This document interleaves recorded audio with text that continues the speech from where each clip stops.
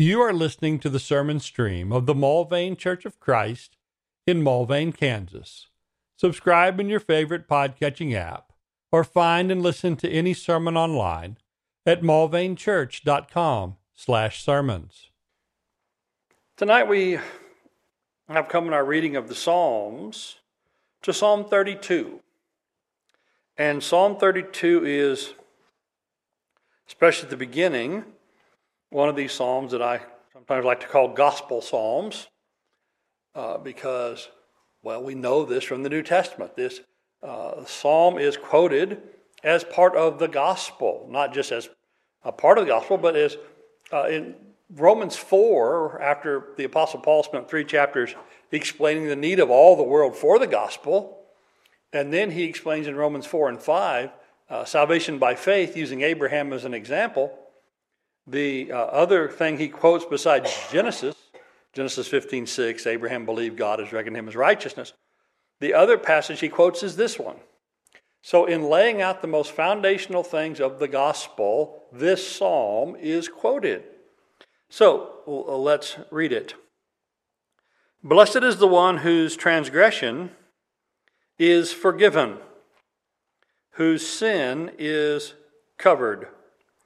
Blessed is the man against whom the Lord counts, or possibly imputes, depending on the translation, who counts no iniquity, and in whose spirit there is no deceit. For when I kept silent, my bones wasted away through my groaning all the day long. For day and night your hand was heavy upon me. My strength was dried up as by the heat of summer. I acknowledged my sin to you. I did not cover my iniquity. I said, I will confess my transgressions to the Lord, and you forgave the iniquity of my sin. I mentioned Selah. That's a word that means take a pause. So pause when you think about forgiveness.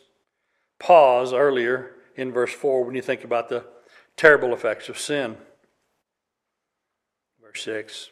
Therefore, let everyone who is godly offer prayer to you at a time when you may be found. Surely in the rush of great waters they shall not reach him.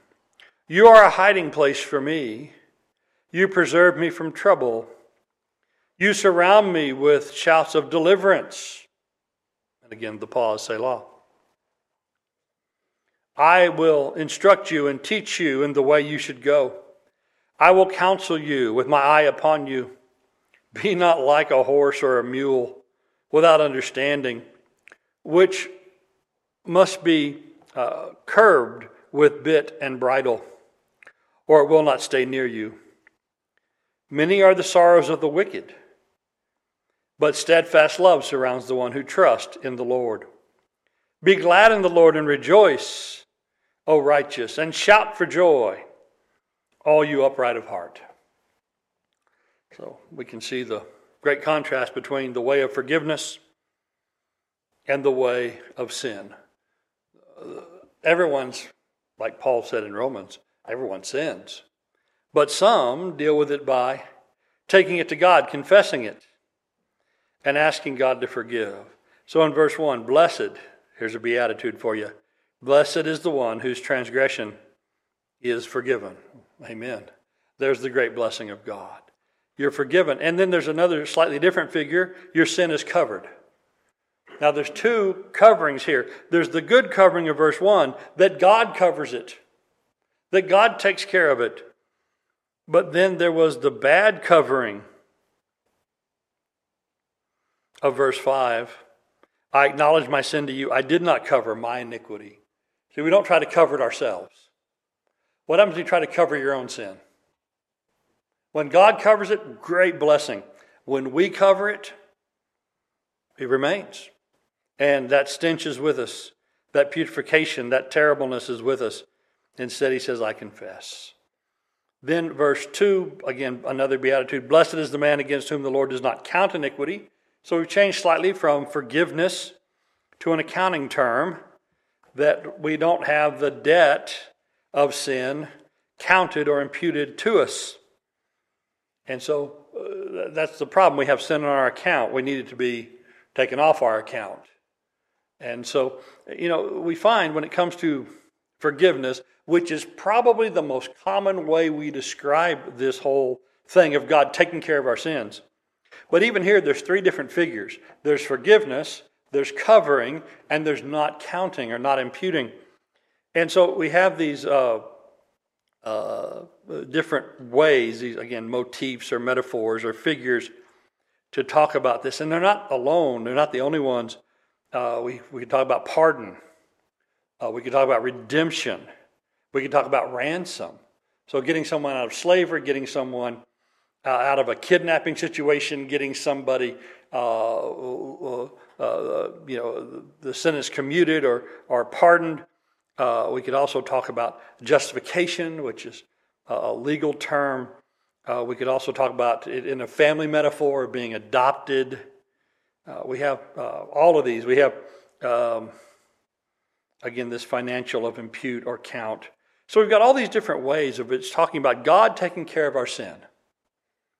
That God takes care of our sin. And what a blessing this psalmist says. When God doesn't count, when God takes away, when God forgives our sin.